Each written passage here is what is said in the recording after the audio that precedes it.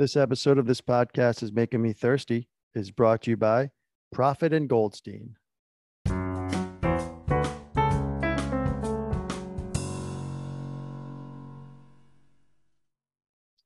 Welcome to this podcast is making me thirsty, the number one destination for Seinfeld fans. This episode 66. Today's guest is John Kapelos. John played Barry Prophet in a classic season 5 Seinfeld episode, The Sniffing Accountant. Thank you for listening. If you dig it, pass it on. Follow us on Twitter at This Thirsty. Subscribe to the YouTube channel.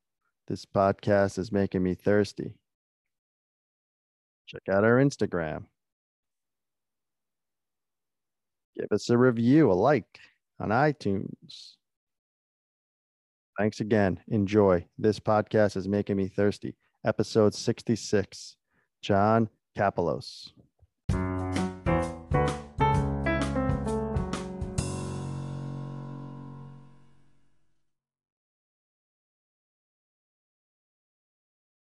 Welcome to this podcast is making me thirsty, the number one destination for Seinfeld fans. This episode 66. Today's guest is a veteran screen, stage, and TV actor. He's an alum of the iconic comedy troupe Second City. He's appeared in 3 classic John Hughes films, including as Carl the Janitor in The Breakfast Club. You know him from Justified, Big Sky, and of course, he played Jerry's accountant, Barry Prophet, in the classic season 5 Seinfeld episode, The Sniffing Accountant. Please welcome John Kapelos. John, thanks for joining. Thank you for having me. It's cool to be here. Yeah, this is great, John. So take us back, 1993. Yeah. I know you were filming Forever Night, the detective show in Canada, but you got the call. Did I do Seinfeld in 93, was it? Yeah, September of 90 it aired. Yeah, I think Forever Night was a dead issue for me by that time. Okay. So that's why, because my hair was I was sort of in a looking for work phase. So that's why I guess my hair was kind of long. And FYI, but I think if you want to talk about Forever Night for 1 second, which they basically dumped me. They were going to go into a 3rd season, and they were getting off of CBS, and they were going to USA, and they wanted us to do younger. So they decided to dump me, and so I said okay. Were you still in Canada? They wanted to relegate me to a different part. So, okay. And so what month? When did I shoot Seinfeld? It was said it shot in September of 93. It was the 4th episode. So yeah, did you audition for Barry Prophet? Did you have some to the show in any manner? Oh yeah. Curious how the whole thing came about. Yeah, your internet is kind of whooshing in and out. The internet's a little off there. Hold on. I'd love to talk about. I mean, obviously that's what we're here, but my recollection of Seinfeld, first of all, is quite vivid and strong because it was one of those experiences. When you work on a hit TV show, it's kind of like a cauterizing experience because you're coming on when the show is like sizzling hot. And that's what was happening with Seinfeld at the time. I mean, I can recall several other shows that I've worked on, fortunately, in my career, like Miami Vice. I worked on the 1st season.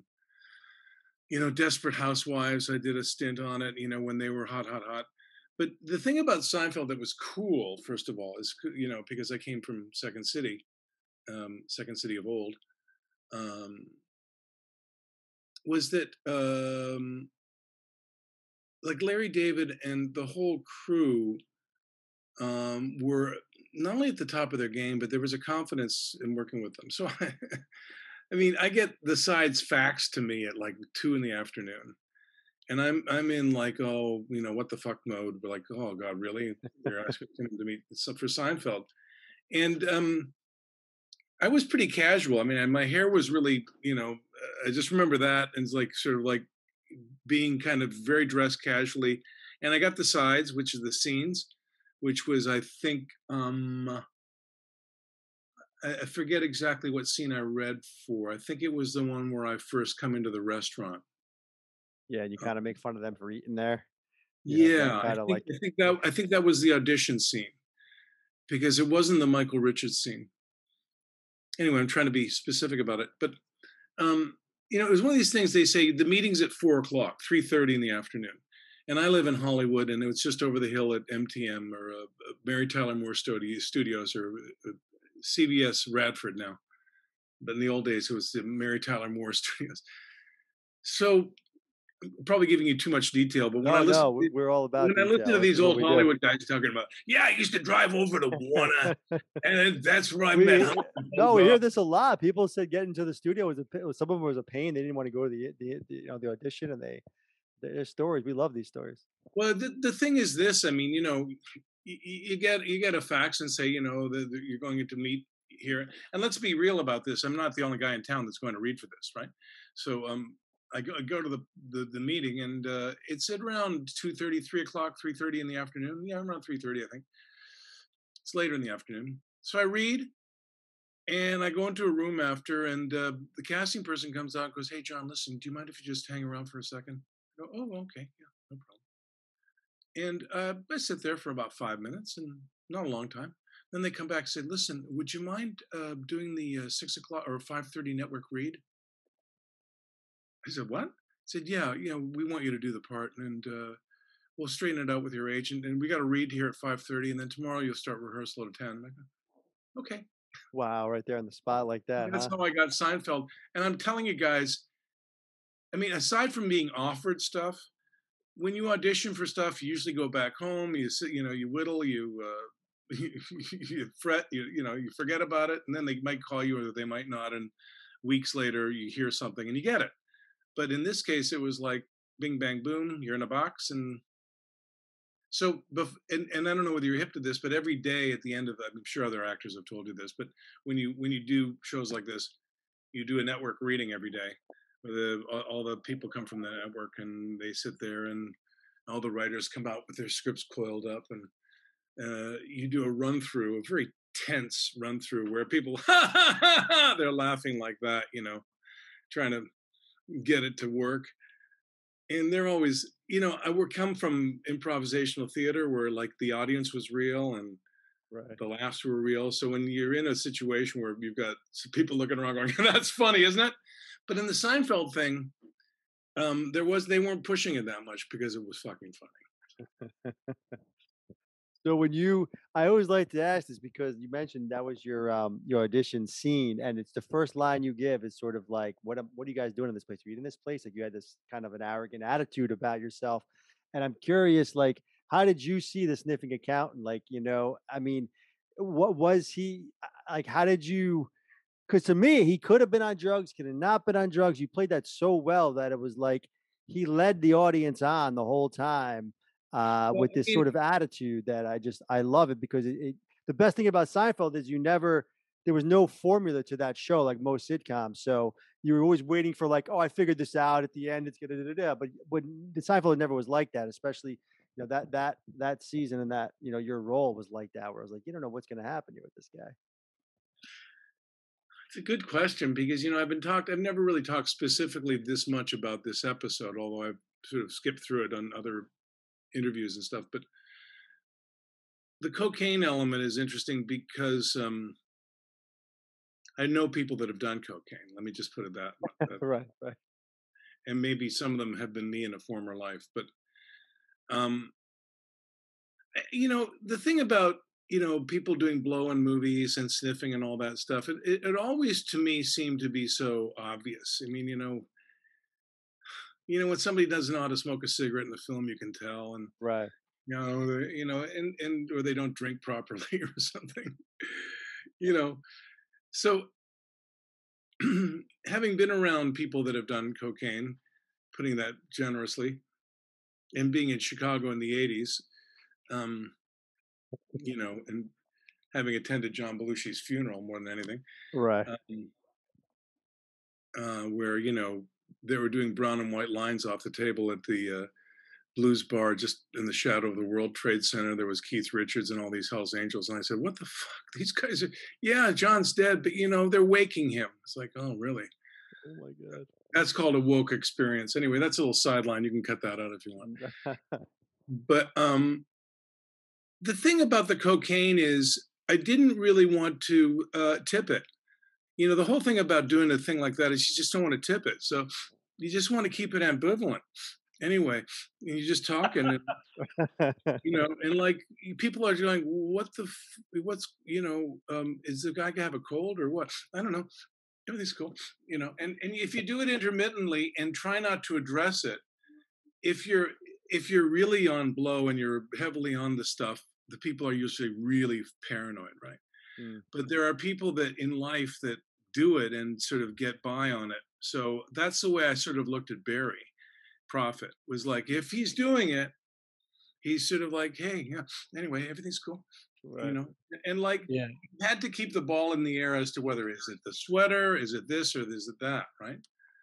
And of course it was always the drugs, because the guy was probably just I mean, at the end, I mean, I have to buy the ending because that's the way it worked. But right, Jerry did say that, but it's funny, you can't really play it hard, because if the guy was a real freak, then it wouldn't have worked. And you're doing comedy too, right? So what background? I mean, rumor has it that Jerry had an accountant that essentially stole 50 grand from him and I think blew it on drugs. Was there any background you got on actual Barry, or what would they tell you? No, none. And as a matter of fact, I think that they wanted to firewall that because, and I didn't mind that. I think that, I think Tom Cherones said to me something about, there's a lot of truth in the character you're playing. So that's about as close as I got to that rail. I think Jerry, just to work on this, I don't know what other guys have said, but Jerry was a guy that, at least when I worked around the guy, kept his cards pretty close to his vest, and was very concerned about not getting any stuff on his white shoes. And like that was like, it was fun, but serious fun. Julia, I knew from Second City and from the Practical Theater Company and from the New York people, and I know her husband Brad and a lot of people in her circle. But no, there was nothing, no inside baseball as to, this guy's a real dude. Right. Yeah, I mean, you mentioned, it was the pinnacle of Seinfeld, and you were on season 5. We rank that either season 5 or 3 as, the greatest season in television history. But I mean, and we ranked the Sniffing Account number 12 all time in Seinfeld. Yeah, we had it in top 15. I mean, I didn't know that. I mean, I gotta say, when I say pinnacle, and it was that late in the series. I remember that, but still, the Larry David and the energy these guys had, they weren't phoning it in, man. And a lot of people, you go around town and you go into the third or fourth season of a lot of these shows, and a lot of people are just like, yeah, when's my break? It's like, but I thought there was a lot of energy. I mean, the scene I shot with Michael Richards, we should talk about, because that yeah, that's what we're going to get to next. I mean, we got however you want to direct this interview. No, let's hop into it. Yeah, I got to tell you honestly. I mean, I've been thinking about this in before talking about this. I have to be really frank, because I get, I think a lot of good actors do. I sometimes get really major league stage jitters, and I was really nervous shooting that scene in the restaurant when we first come in, and I'm like that. And I think I underplayed it and was very speaking almost softly, not even as much of an acting choice. It's like I was kind of scared. I was intimidated working with these guys. And that's the truth. I mean, I don't know how many actors would admit that they were kind of like scared shitless when they come into a situation. But the other thing about coming into a TV show like that is, like, it's always like the first day of school, and everybody else knows one another except for you, right? Right. And you're from what coming we heard, they're pretty inviting, though, right? Yeah. You're coming. What? I was just saying, from what we heard, they're pretty inviting, even though they have that aura. They were, but still, it's going to be, of course. It's a mind thing, and everybody was nice. There wasn't any question about that. you know. So yeah, so let's hop to the scene, right? So you're at Pete's Tavern, I think is the outdoor, but essentially, you know, they're stalking you. Kramer goes in, and from what I heard, scenes of all time. One of the greatest scenes of all time is was everything scripted? Was a lot of this done? All right, you're. Hey, go ahead. Let's hear. I mean, how many takes was it? I mean, how'd you keep a straight face? Well, I don't know whether you guys have heard any other interviews, but I've talked about this. But I'm more than happy to talk about it again and probably go into more detail than you need. But details. We want details. Give us details. Well, first of all, I really am pissed off that Michael Richards got such bad play out of that thing that happened years after at the club. Because I'll even start to get emotional about this because the guy really works his ass off. And I don't think I saw anybody work harder on that show. I mean, and I say that with emotion because I really think that he got a bad deal there in terms of, so that day when I worked with him, he was actually quite, he was really a sweet guy, but he's really unto himself, and he's like working on his stuff and boom, boom, boom. This guy works hard and he's fucking funny, right? So we're about to shoot the scene and I think we rehearsed or sort of there were lines were there, but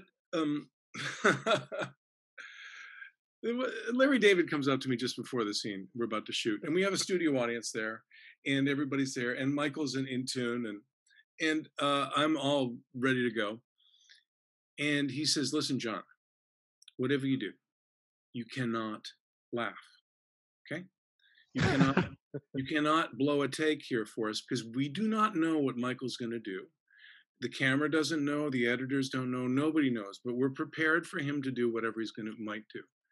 And if it's great, and if it's funny, and if it blows the roof off, you cannot laugh, all right? You just cannot laugh, right?" And he was really pretty intense about this because Larry's not a funny ha-ha guy, right? He's sort of a funny, and when he's serious, he's like, so I'm going, okay, and I'm getting it because he's really being serious. Because if I fuck up a take, then, there goes TV history, right? And I take my work seriously, and I also took how Michael was just dodging in and out of the humor. So the whole bit. So basically, what I had to do, we do a take, and he does some stuff. Now I can't honestly remember, guys. I can't remember the number of takes we did because I just immersed myself in the process. But I do remember after 1 or 2 takes, and the audience was going ape shit, and the cameramen were laughing, right? Cameramen have to hold themselves and sort of like, and sort of take their hands off the camera so that it doesn't shake. And the audience was all to my left, and Michael was to my right, my stage right, so as I recall. So what I did was I bit my upstage cheek. And you can kind of see during the thing when he starts talking, my jaw clenches a little bit because I'm biting into my cheek so I don't laugh. And when he did the thing where sometimes I like to get high all the time, and he has the beer with the cigarette and then he drinks it, that was totally not it anywhere, right? And he does it, and all I want to do, and the audience is going ape shit crazy. And the cameraman, everybody is, and I'm aware of that, but I'm here in the scene, but I just want to laugh, right? Because normally at Second City, I was kind of the funny guy, not the straight guy. So to be there in that situation was great, and enlightening. But fuck, he was funny. And then he drinks the beer, and then they open the bar, boom, and it hits his head, and all that shit happens, and that was electric, right? And at that moment, I really thought I was going to pee myself. I just really didn't, and I hung on like a good rodeo rider and made it through. And I'm glad I did. Yeah, incredible. So to answer your question, nah. I mean, a lot of that, they just sort of said, watch out for what happens on the road and don't get hurt and don't laugh. Yeah, and I recall Barry just pointing. You had that big college or high school ring on. I'm going to sit over there. I'll never forget that. When I come back from the bathroom, I'm going to sit over there. Don't take it personally. Yeah, I always this. Oh, sorry. Just and the fact is that Michael, Michael's just great. Michael was just really great. I know I got a little bit teary about this because I really think that the dude. I really got upset because it always happens to such good people that they sometimes get the most unfair stuff. Yeah, I agree. I think he got a raw deal, and I've heard you speak a lot, about your father. You treat everyone with dignity, and I know that's important to you. And I think we should kind of do the same. People deserve second chances, but yeah, well, I also believe we're in this heavy world where everybody's talking about so-called cancel culture and all this other stuff, and there are people that deserve to be put away for good, and then there are whatever you've had keys to the kingdom and you fucked it up. And there are people that just make mistakes, right? Just make mistakes. Yeah. And I think that there's a little bit too much. I think there's a little bit too much of a hard line sometimes when people just fuck up. That's why. Listen, we're here to just talk Seinfeld, have some fun. So back to that scene when you're in the toilet. I got to ask you, it doesn't sound like you. Are you the one that yells, "Hey, what kind of nut are you"? Was that you? No, I think that they dubbed that in later. They dubbed that. All right, I picked up on that. I didn't think it was you, but just incredible. Yeah, no. I didn't mean to be a bummer talking about that stuff before, but I'm really happy for Michael because I think he's recovered from. No, I mean we've talked to every single guest star we've talked to now close to 30, I think. Every single one has made a point to say how professional he was, how much he practiced. Like they would always see him off stage practicing, going in the door, like how dedicated he was. Everyone has made a point to say that, like incredible. Well, yeah, and like that's just the truth. But I don't think that I've ever been more exhausted after a day of shooting than I was at that night. I would imagine, yeah. But so, what else I know you mentioned Sharon has told you like this, this character's, gave you that one line. Anything else as far as, because we love him. I mean, as far as we're concerned, the show took a little bit of a different turn after he left, but still great, season 6 and 7. But anyway, anything else you remember about him on set or even Larry per se, like where they, had given you any type of, because your episode was, we talked this before, I know Harris mentioned just so many guest stars on your episode. Pat Cronin, who we've talked to, is Farkas. You had Estelle and Frank Costanza on your episode. Newman there, Krista Miller. I mean, so many people. Were you there the whole time? Wonderful actor that played Sid Farkas. That played Sid Farkas. The guy that there was the Farkas was the boss. The bra, yeah. The bra guy, and also the woman. She went off and did a Krista series. Miller, yep. Yeah. I mean. So you're there the whole week for shooting, right? You're seeing all the Kristen scenes. Also, I think her aunt is Susan St. James. I think so. Yeah. I think you're right. Who was the actress? Yeah. Anyway, because we talked about that. It was an old TV hand. Oh, okay. And she's sweet. And who's the other actor that played Elaine's? Richard Fancy. Richard Fancy. Oh, Richard. We've been trying to get him on for. We love him. Lippman, we love him. We love that scene. The exclamation points. I worked with Richard. Richard's great. Oh, is that right? Yeah. Yeah, and that's a great scene. Yeah, you should get him. You should get him. But I mean, yeah. So you were on set, right? We've never seen a show that's that, and they talk about this a lot. We rank number 12 for a reason.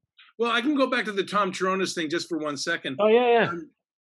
Tom is, I believe, Greek American because we talked about that because I have Greek roots. And what the thing about him was that I didn't have a tremendous amount of interaction with him because the guy was kind of I'm sure you've heard this maybe from others, but he was kind of a silent but deadly type. I think that on a lot of really good shows, I think Larry David and Tom had a really good working relationship from what I saw. And that to me was, I think, and Tom really directed very, very well. I mean, he just was, very, very assured as to how he wanted to do it. And again, the cast had a certain amount of confidence that, you know, you got to really, really come in. It's kind of like, being a bass player for a band that, like coming in and playing for the Stones for like one set. Like they just, it's like, really, they know everything here. So you just try to, and that's fun, but that's why I said it was intimidating. I'm trying to remember anything specific about Tom aside from that, what we had for lunch, but no. Yeah, it's funny. I mean, we know you're probably most well known as Carl, right? But not to us. But to us, it's I mean, even in the show, Lippman, Sid Farkas, and Barry Prophet. I mean, well, the thing is, honestly, it's between Carl and this. It depends on really the day. Yeah, it's a lot of people. Seinfeld's huge in terms of viewership, right. And also people and the thing that I found, because I love the show, is the people that love the show, right? Boom. Right. So there's a real, embrace of it. And I was fortunate. So was that the only time you auditioned for the show? Was this role? Yeah. Wow. It's funny. Yeah, we've talked to a lot of guest stars and they come in 1, 2, 3 times and never got the role. Then finally they got that role. So yeah, it's interesting. I mean, listen, there's a casting agent in town that I've been in for the last 30 years. I've probably auditioned for this person more than 200 times, and I've never been cast by them. And there are people that I go in for once. It is such a strange, I wouldn't say strange business, but just sort of the odds on doing stuff. It's like, playing cards at this table, you could win $1 million. Playing cards over here, you could never win. But it's also the kind of the synergy when meeting people. Like, the Seinfeld group was, when you really look back in terms of the history of television, I think that it was probably a period where I think the sitcom had really reached a point of kind of perfection. Because as you know, television has changed. We sort of went into reality TV land, and now we're into the sort of streaming universe where it's all a bit different. But the thing about Seinfeld was that it was kind of the pinnacle of that kind of genre. And I have to say, guys, honestly, it's tough working in sitcoms as an actor. I've never really enjoyed the form that much. And Seinfeld was one of the easier ones because the comedy wasn't forced. Right. There was no form. There was no formula. I was trying to say that before. Like every sitcom beforehand, and I watched a lot of television with the Three's Company to Gilligan's Island to Brady, all the way up to the 80s, everything. And I got to Seinfeld when it was airing live, and like you're looking for the formula, the way that, punchline joke, and here's how the story's going to go every week.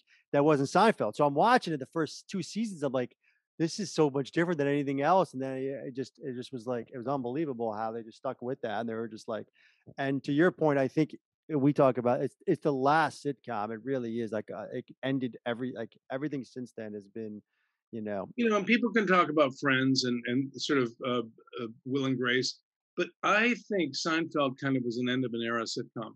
Yeah, and sure. You look also at what was I going to say? Like, I worked on Home Improvement, and Home Improvement was a hell of a lot more formulaic, in my opinion. Oh yeah, of course. Totally formulable. It was just, he's going to get in trouble. Something's going to happen. The guy's going to tell him what to say. In the end, everyone's happy. I mean, that's. Yeah, you're right about the setup joke thing too. It's just so predictable. And have you guys, like in your travels with Seinfeld, did they augment a lot of their laugh with canned laughter, or yes, no? Later on, they did it more, is my understanding. Seasons 8 and 9 for sure was a lot more. Yeah, my understanding is early on it wasn't as much, but I don't know. Maybe Howard's different take on that. Yeah, no, I mean, yeah, the show became a little gimmicky and cartoonish. That's why, I mean, you were in season 5 where it was the absolute. That's the top. That's probably. You, I mean, you have such a comedic background. I know, John Candy was a mentor of yours. I mean, going from John Candy to Jerry Seinfeld, Larry David, I'm sure there's some similarities between those guys. I'd Honestly, love to hear about. It's really, really interesting that you say that. and maybe it's not what you're going to want to hear, but all three of them are incredibly serious in life. And Steve Martin, I would add to that mix. Yeah, I was going to say Steve Roxanne, Martin right? too, right? Or Gene, or even Gene Levy. I mean, there's a seriousness, and Michael Richards. A lot of these guys, there are lots of guys that are, hey, how are you? They're all the time like this, right? But then there are guys that are incredibly stoic and to themselves, and their comedy is, I would even put Rob Corddry. I mean, I worked with him a little bit, and very little bit, but these guys are, their comedy is focused.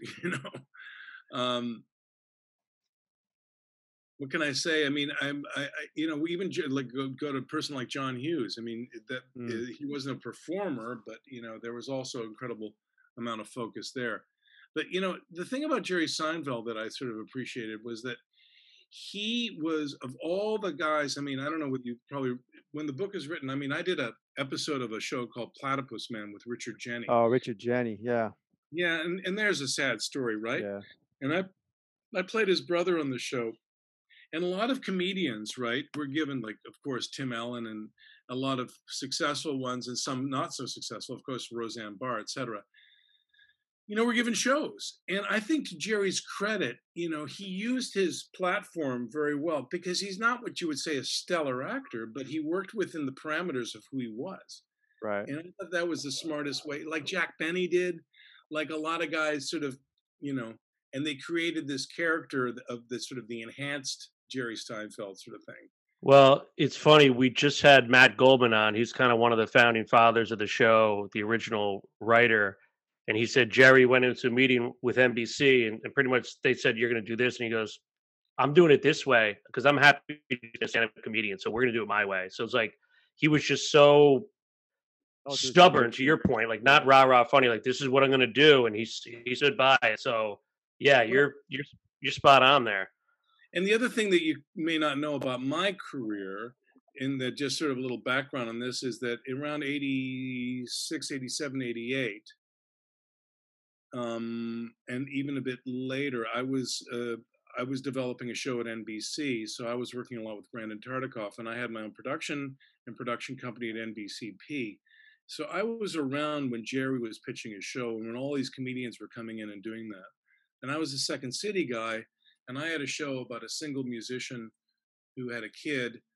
My wife had gone off and become like Madonna or Cher. And I was in Chicago, and I was running a music booking business, and it was called Monterey Jack.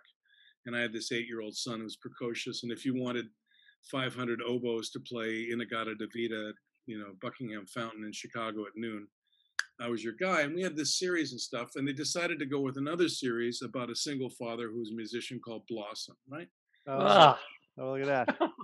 And I was up for Moonlighting. I was up against Bruce Williams for Garp. It goes on and on. But that said, in my, and I have no regrets in my career. It's just the way it is. But I remember Jerry. I remember when Jerry came in and pitched at NBCP. I wasn't in the room, but and like, he was one of the smart ones. A lot of people were trying to were swinging from not their center. What was the female comedian? She did very well, sort of Texan. But Caroline in the City. I don't know. Ellen. No, I'm thinking about another sort of female comedian who had her own TV show sitcom. But anyway, forgettable, right? Exactly. They're not doing a podcast about her. But all in all, I mean, the taping evening was really intense, because we did two shows. You taped 2 shows back to back, right? Did you go to the rap party for that season? No. You touched on it. We were remiss if we didn't ask you. I know you kind of touched on it, but maybe there's a little more there. I'm hoping, as far as a connection between John Hughes and a Larry David, or John Hughes and a Jerry Seinfeld, as far as, I mean, like you said, the vision perhaps, or just, how particular they were about what they were doing. I don't know if it's comedically, I can't see it as much, but maybe you can from being there, as far as their comedic senses, but maybe just from a leadership standpoint, or showrunner standpoint. Comedically, they're different styles, no doubt. I mean, Yeah. there's no. It's tough to compare them in that regard. What I can talk about in terms of, and again, even to Steve Martin, are these guys that are auteurs. In other words, they're their sort of own thing, right? And Jerry is very much his own vehicle, right? So he writes and produces and does this stuff. I think the brilliant thing that he achieved with Seinfeld is that he, along with Larry and his team, and I'm forgetting about his, who are the guys that represent him? Shapiro? Yeah, Shapiro West. Shapiro and West, right? Those guys were always around. His crew. His crew, there was a real sense of letting the boy do his work, let the kid do what he does best. Yeah, I think they were kind of they blocked the execs probably a lot too. And if I was, to say when I first worked on 16 Candles with John Hughes, it was basically the execs that sort of said, okay, let the kid do what he's doing. Let him do what he does best. And it's, presumably what they let great artists do is like, if they're smart. If you're smart. Yeah. And then ultimately they start futzing with you. But right. But that's his crew. Like your crew was what, Haggerty, like who also was on Seinfeld, I believe after vintage. You. He was Rudy's vintage. You've done your homework. Well, yeah, I know you guys were close in Second City, and he's a funny guy. I love Mike. I'll tell you. Yeah, Haggerty, Richard Kind. Kramer. He had a great scene with Kramer. You both had two of the best Kramer scenes of all time. In that Kramer and the raincoats and everything. It was amazing. And then Richard Kind. I worked with Richard, and Isabella Hoffman, Megan Fay. So with Garland too, right? Jeff Garland. And you never got the call to go to Curb, do an episode of Curb?